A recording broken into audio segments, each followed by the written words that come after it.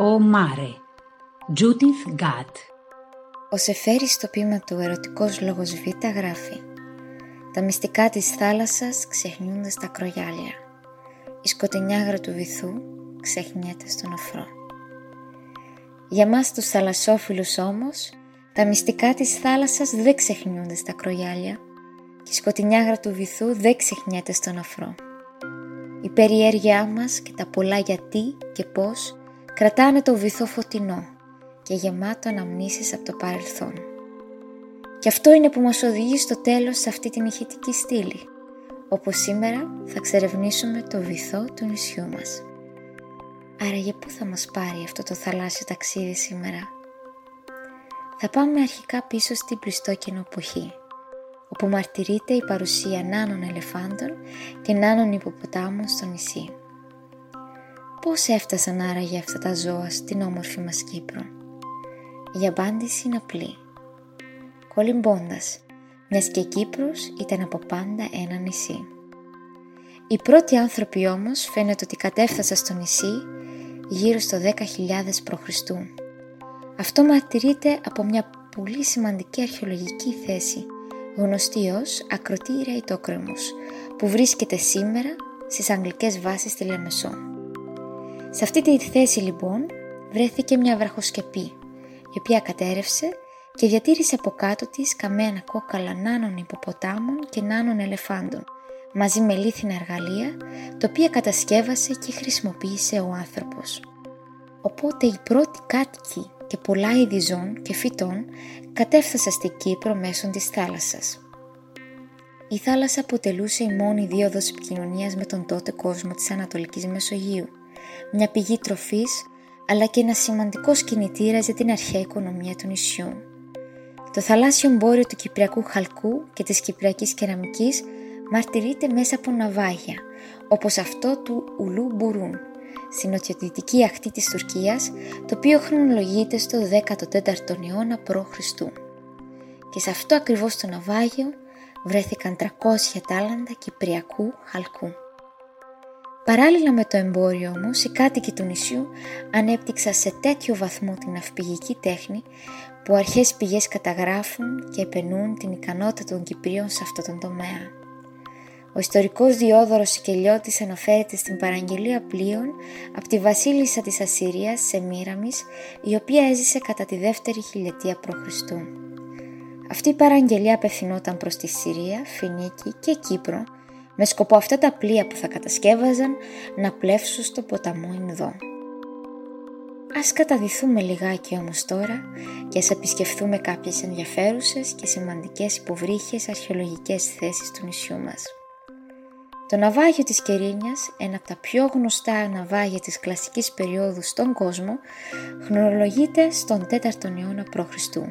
και βρέθηκε βόρεια της ακτής της Κερίνιας. Το πλοίο αυτό μετέφερε αμφορείς που περιείχαν μέσα αμύγδαλα και κρασί.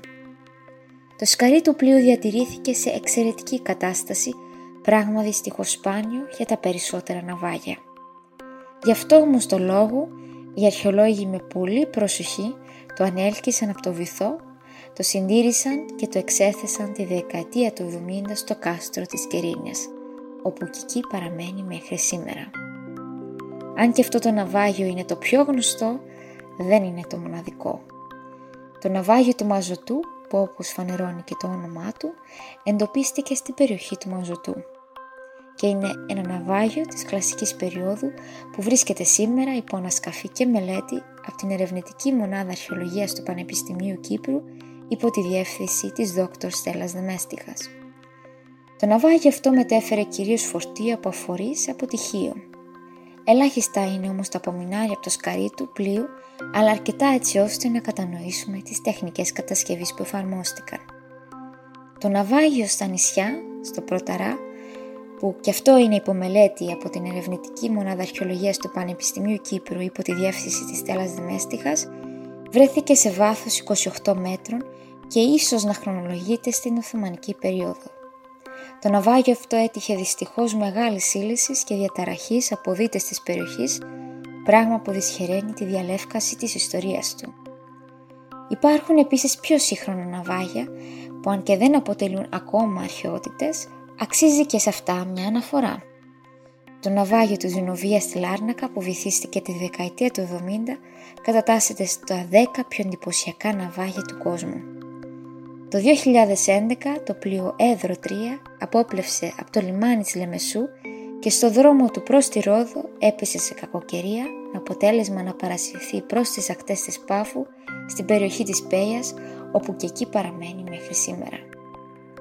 Πέρα όμως από τα ναυάγια, είναι και τα αρχαία λιμάνια της Κύπρου, που προσφέρουν και πρόσφεραν μέχρι σήμερα καταφύγιο στα ψαροκάικα και εμπορικά πλοία. Γνωρίζατε ότι το λιμάνι της Πάφου, όπου βρίσκεται σήμερα το μεσαιωνικό κάστρο, χρονολογείται στην ελληνιστική περίοδο? Γνωρίζατε ότι το αρχαίο λιμάνι της Αμαθούντας είναι σήμερα βυθισμένο σε βάθος 3 με 4 μέτρων και αποτελεί ένα από τα καλύτερα διατηρημένα και πιο εντυπωσιακά λιμάνια της ελληνιστικής περίοδου στη Μεσόγειο? Γνωρίζατε ότι το αρχαίο λιμάνι του Κιτίου βρίσκεται σήμερα σχεδόν 100 μέτρα μακριά από τη σημερινή ακτή και σώζει τους μόνους γνωστούς μέχρι σήμερα νεόσικους στην Κύπρο? Αν σας έχω έστω και λίγο ανάψει το ενδιαφέρον για όλα αυτά, τότε βρείτε λίγο χρόνο και επισκεφτείτε το Μουσείο Θάλασσας στην Αγία Νάπα, που θα δείτε από κοντά το αντίγραφο Κερίνια 2. Ή για τους πιο τολμηρούς, κάντε μια βουτιά στην Αμαθούντα και θαυμάστε τα απομεινάρια των βραχιώνων του λιμανιού. Ή το πιο απλό, την επόμενη φορά που θα κάνετε τον περίπατό σας στις ακροελιές και στα λιμανάκια του νησιού, βάλτε λίγο τη φαντασία σας να δουλέψει και ταξιδέψτε λίγο στο χρόνο και θυμηθείτε ότι πριν κάποια χρόνια σε αυτές τις ακτές κατέφθασαν οι πρώτοι κάτοικοι του νησιού και ότι τα λιμάνια φιλοξένησαν πλοία και ανθρώπους από αρχαίους πολιτισμούς και από διάφορα μέρη της γης. Αυτή τη ηχητική στήλη την αφιερώνω στην αγαπημένη μου φίλη Μαρία Ρούσου. Σε ευχαριστώ για την πολύτιμη βοήθειά σου.